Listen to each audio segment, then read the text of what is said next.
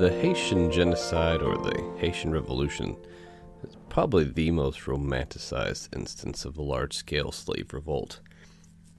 It's often characterized as kind of a insurrectionist war for freedom and for the abolition of slavery. However, a true accounting of the events kind of casts that conclusion into a bit more of a gray area, to put it mildly. I actually write extensively about the Haitian Revolution, and especially its impacts on the evolving kind of pro- and anti-slavery mindset in America in Volume 2 of the 1787 Project. But first, to examine this revolution of sorts, it's really best understood in multiple stages. There were several, power changed hands several times, generally through either deception or more often through assassination, which is generally what happens when you have a usurpation or a rejection of governing authority that is achieved only through force, and you don't actually have solid ideas for implementing a good government in its wake. So this recalls back some of the tenets of a good revolution and the natural rights of revolution, such as the founding of the United States versus other areas that were far more violent and aggressive and despotic, like Haiti. So the first real the first beginnings of the revolution, it wasn't even actually to achieve independence from France, who had used Haiti as kind of a satellite plantation colony for a very long time. Toussaint Louverture, who was the first leader of the Revolutionary Army in Haiti, he simply desired an end to slavery, which I don't think anybody could fault the man for those ideals. And he was given that. Through or under Louverture, Haiti was recognized nationally. Other nations established diplomatic relationships with Haiti, trade relationships. But although he was most certainly the kinder of the subsequent kind of warlords that took over Haiti, it would be a mistake to try and to conflate the circumstances in Haiti with those of America in terms of individual liberties. In fact, many of the laws passed and even the Constitution, the first Constitution of Haiti, echoed many of the same kind of positive good arguments that dominated the Southern pro-slavery mindset throughout this time, and that actually really became the chief principle and argument for the Democratic Party and the Calhounists throughout the 19th century.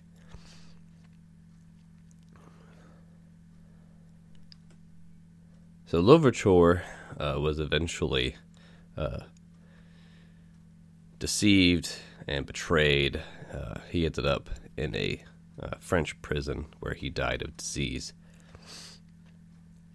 And one of his previous underlings, Jacques Dessalines, he assumed his role of power around 1806. Now, under Dessalines, the kind of soft tyranny under Louverture really exploded. They adopted a new, extraordinarily and overtly racist constitution. So just a couple of the highlights from this constitution. It was no whites, whether they lived in Haiti or were outside investors, were allowed to own any property. No Haitian was allowed to immigrate out of Haiti under penalty of death. That was considered a capital offense. Now, all the anti-white laws, they actually exempted white women. But they were only exempted if they were naturalized Haitian citizens. But there were systems in place where the only way that a white woman could become a nationalized Haitian citizen was through marriage with Haitian men. This actually is going to apply specifically to acts of genocidal violence that occurred. It was actually a safeguard, a favor, really, for many of the warmongers that under Dessalines would go through Haiti and slaughter and kill all the whites that they could.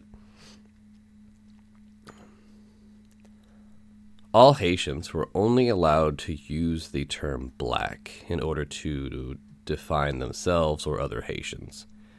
This was put into effect because there was a long-standing racial, we'll say intraracial, I suppose, conflict for class and status and superiority, and that was premised on skin color. As far as we'll say sense of superiority based on immutable characteristics, white people do not monopolize world history in that regard. Shadism was a constant and prevalent type of social phenomenon that occurred in all regions that had majority black people. That's where you would have mulattoes or octoroons or all these other terms that they would use, but essentially lighter-skinned blacks who nonetheless were not quote-unquote white, felt that their lighter skin put them in a position of authority over the darkest-skinned blacks. It's so prevalent was this that it really defined a lot of African society, and it still affected the black communities, say, in Harlem, New York, into the 20th century. It still has not been completely evaporated. Very good market out there for skin lightening, chemicals and procedures, and of course, it'll continue really throughout history to highlight this, the immutable characteristic differences that is most certainly not only a white-black paradigm. But regardless, this was an attempt to eliminate those kind of distinctions. So everyone in Haiti was black. You were either black or you were white. Now, a great deal of the Constitution actually took pains for Dessalines to appoint himself as the first emperor of Haiti and to raise his wife to the level of empress, naturally. And it just heaped all of these regal privileges on himself and his progeny, including a stipend, so they got paid simply for being, related to him. So what we see, more or less, through this process here is the reestablishment or the de-evolution, if you will, to monarchy. Although it can be pretty reasonably argued that's closer to the natural state of man. Certainly was for most of human history. America and its founding kind of destroyed that. Now the very aggressively anti-white, anti-European atmosphere of Haiti was recognized at the time, even in the United States. As far as, or as late as 1823, these policies remained in effect. And James Monroe commented, actually, on the anti-white Haitian government. He said, "Provisions which prohibit the employment in the government of all white persons who have immigrated there since 1816, or may hereafter immigrate there, and which prohibit also the acquisition of such persons of the right of citizenship or to real estate on the island."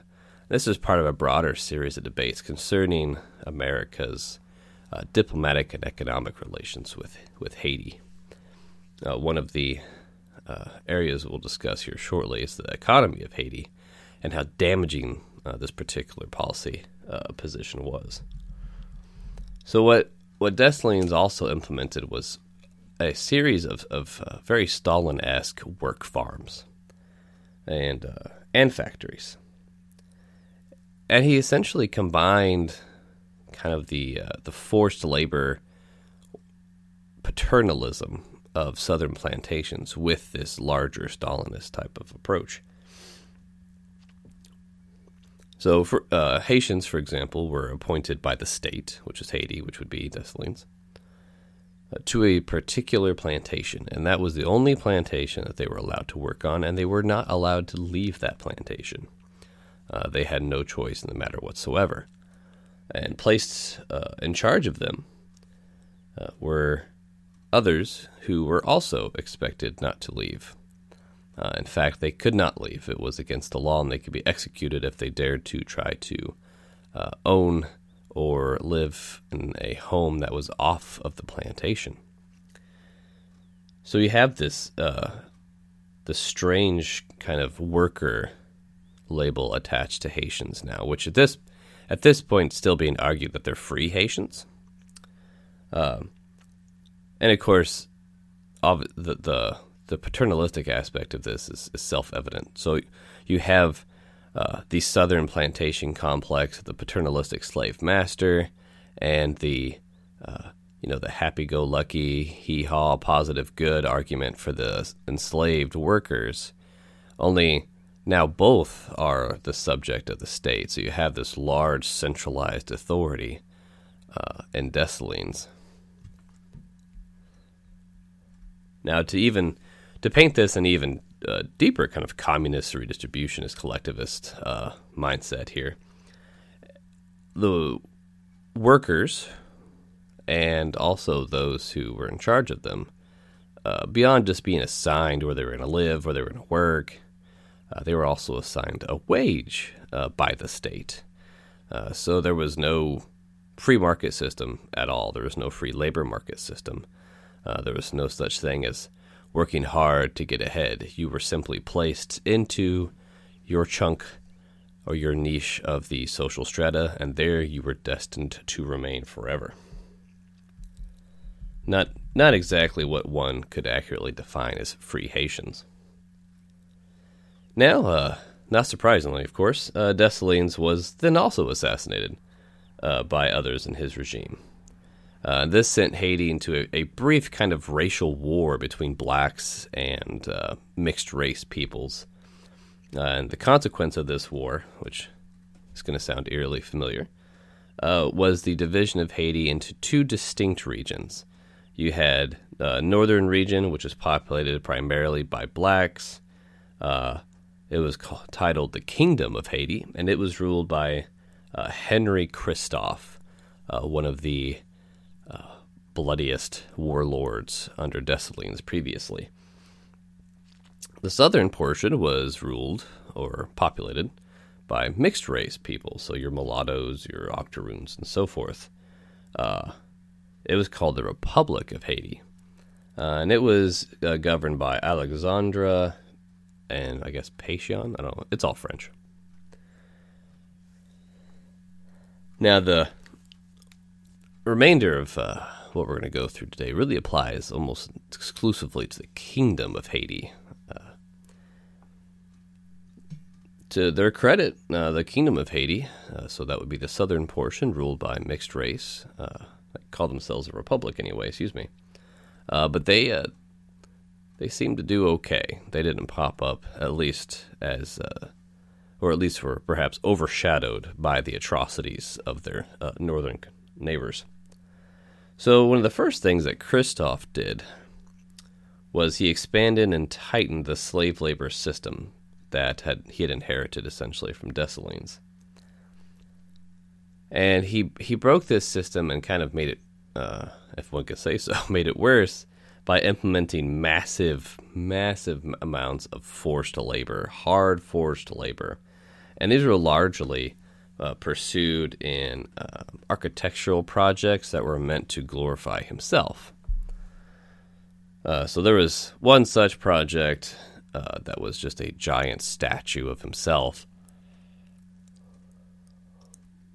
And the conditions were so terrible that about 20,000 Haitians died in the process of its construction. Christophe actually created a special military group whose sole task was to ensure that people, free Haitians, were doing their duty, that they weren't slacking off, and unfortunately, that resulted in 20,000 dead Haitians. Now, eventually, Haiti was united, of course, but that gives a pretty accurate representation of their background. But we're going to zoom in here a little bit. We kind of generically and broadly discussed the kind of prevalence of crime and violence and murder throughout the revolution. But we're going to examine that in a closer detail and also how that affected Haiti's economy. So the entire Haitian Revolution, including under Toussaint Louverture, was a testament of just cruel barbarism, revolutionism, anarchy. Really the darkest elements of human nature were revealed and exposed here. You cannot get a starker contrast from the civilized lawful order in the West compared to the revolutionary violence of Haiti, and of course its subsequent de-evolution into monarchy and kind of a weird slave serfdom, finally to just ultimate forced labor and slavery. So in one such instance, for example, it was not uncommon for the black revolutionaries to impale white babies on bayonets and parade them at the front of their battle formations, especially as they marched through various towns and villages.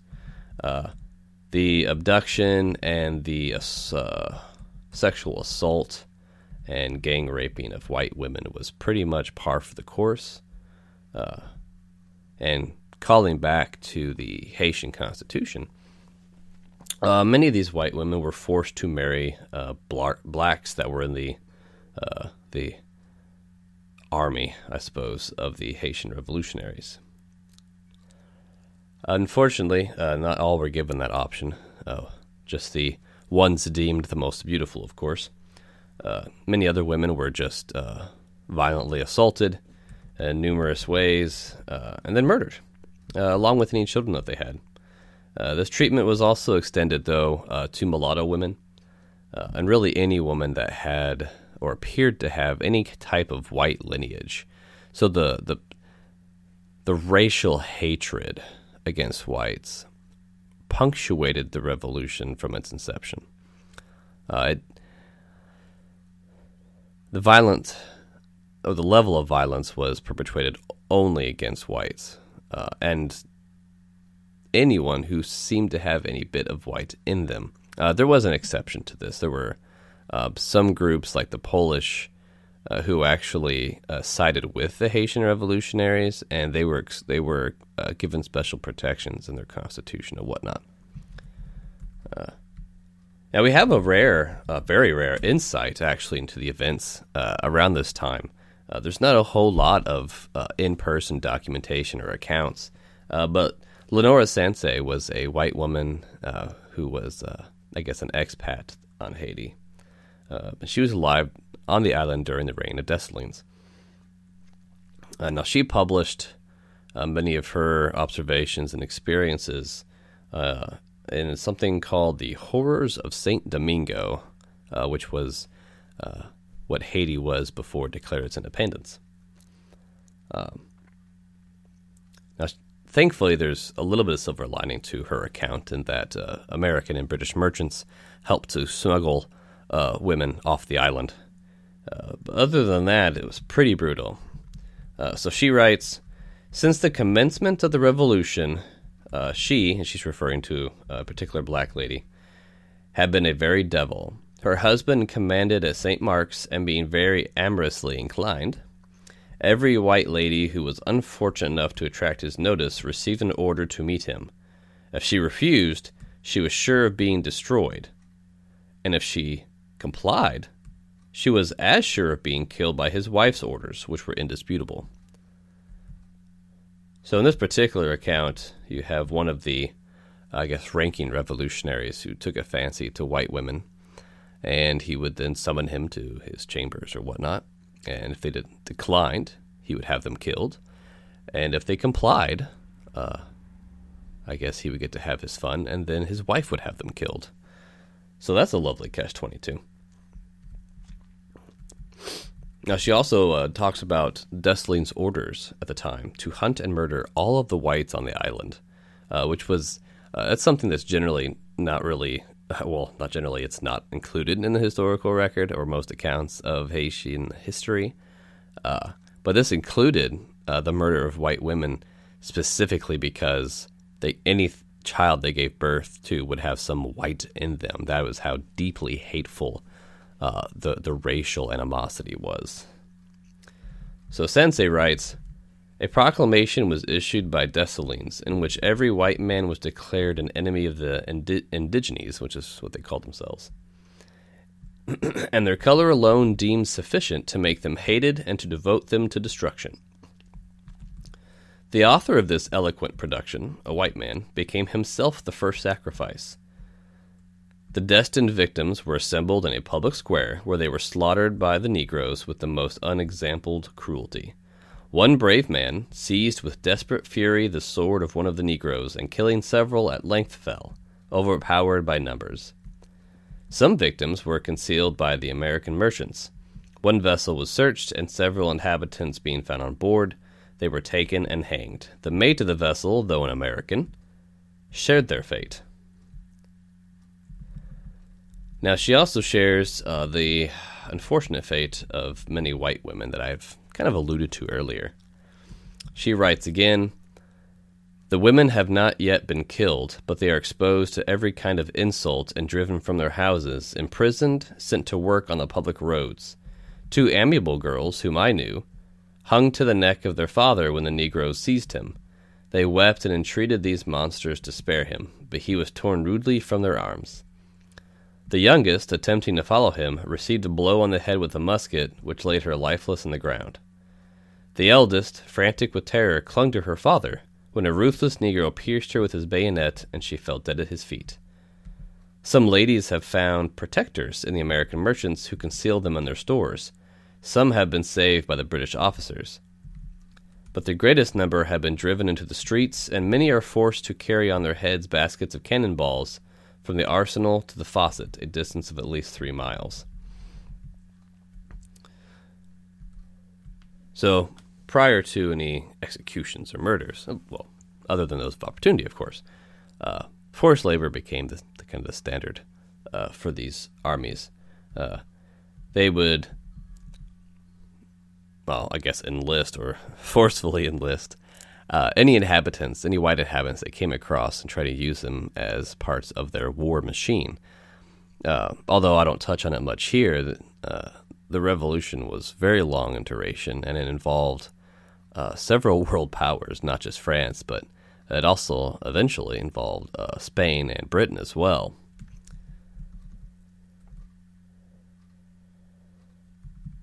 So this kind of barbarism, it didn't stop with Dessalines. It got worse, really, with Christophe. So we've already discussed, the tens of thousands of Haitians that he killed through forced labor. But he took the anti-white racist violence to a whole new level. So in some instances, he and his troops would wipe out entire towns, entire villages. They would simply enter and kill every white person that they could find. In one town in particular, he slit the throats of 40 white children and piled them on top of the local church altar. He also forced mulattoes and octoroons and other mixed-race people to engage in the violence, and he did this, of course, as, again, part of that attempt to destroy any type of social caste based on the on immutable characteristics or shadism of the skin color. And I'm sure also to destroy any potential they might have of moral superiority in these endeavors for, air quotes, freedom. However, by throughout the process of all this murdering and burning and scorched earth and all this, I mean, aside from just destroying the population of Haiti, they destroyed almost all of their plantations. So Haiti was a plantation economy. Their entire source of wealth depended, of course, on these plantations, the growth of profitable cash crops. Now, the tales of the brutality on the island also alienated them from the rest of the world. European countries refused to do business with them. They severed diplomatic and economic ties. Eventually, the United States did as well, although the United States actually was involved with Haiti for much longer than other countries. But prior to the revolution, Haiti was so profitable that it was actually the wealthiest colony in the world. So it outproduced the West Indies, it outproduced the Caribbean, and it certainly outproduced the southern plantations. And yet by the end of the revolution, really by the end of the first revolution, Haiti was just devoured with abject poverty. So by 1795, already, and after all these scorched earth tactics of the Haitian revolutionaries, overall crop production was down by 97%. So coffee declined by a little over 97, sugar by 99, cotton by 99, indigo was down to only 0.5% of its previous value. So they just effectively destroyed the island and their economy. And that's just by 1795. So between 1789 to 1800, a comparison of those different numbers exhibited a 80% decrease. So there was some recovery between 1795 and 1800, but very little. And you can essentially understand a 97% drop in crop production to be synonymous with a 97% decrease in overall, gross domestic product. Agricultural exports was its entire economy. Now, America is often kind of blamed for the economic conditions of Haiti. So it's useful to understand kind of where their history comes from as an economy. It was the greatest in the world, really, as far as colonies were concerned. And then after their profound revolution, of course, they had little left other than ashes and dirt and forced labor. Several of the subsequent rulers, of course, of Haiti tried to circumvent this using centralized authority, top-down micromanagement type strategies, with even starting with Louverture, and to no avail, of course.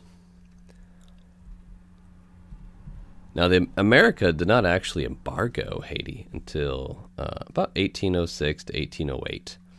And prior to this, John Adams and his administration, they had brokered favorable trade deals between themselves, Britain, and Haiti. So the claim that the United States had some long-standing racist underpinnings, and somehow the embargo was what destroyed the Haitian economy.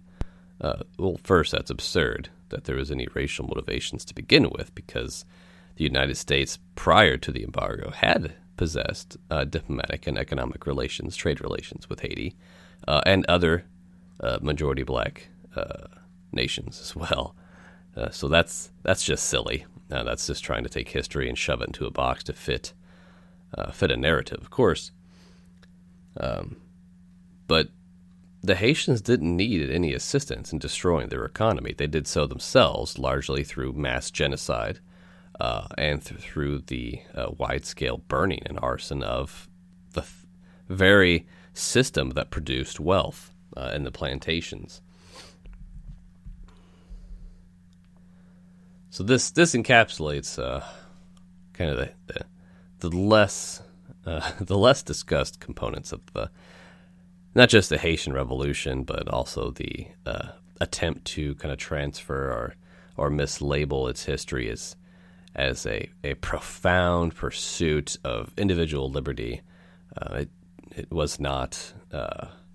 One could reasonably argue and sensibly argue under Louverture that it was. He sought only to abolish slavery. But that quickly snowballed into multiple forms of tyranny. In fact, the history of Haiti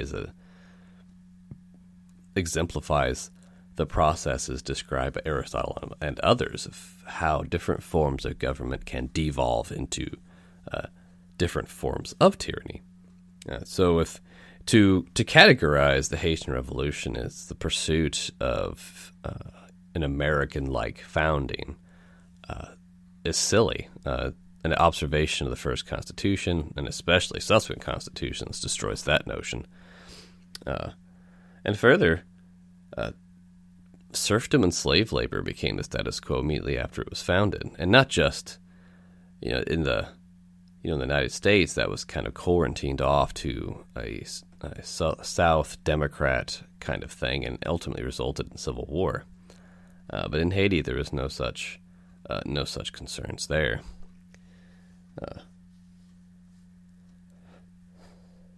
So the unfortunate history of Haiti cannot be blamed on America, or Britain, or France, or Spain. One really need to look no further than the people that were most actively involved, which was the leadership of Haitians and the revolutionary armies. That's just simply the truth of the matter. So thanks for listening, and if you enjoyed this episode, please subscribe, leave a 5-star review, and tell a friend. Also visit 1787project.com to learn more.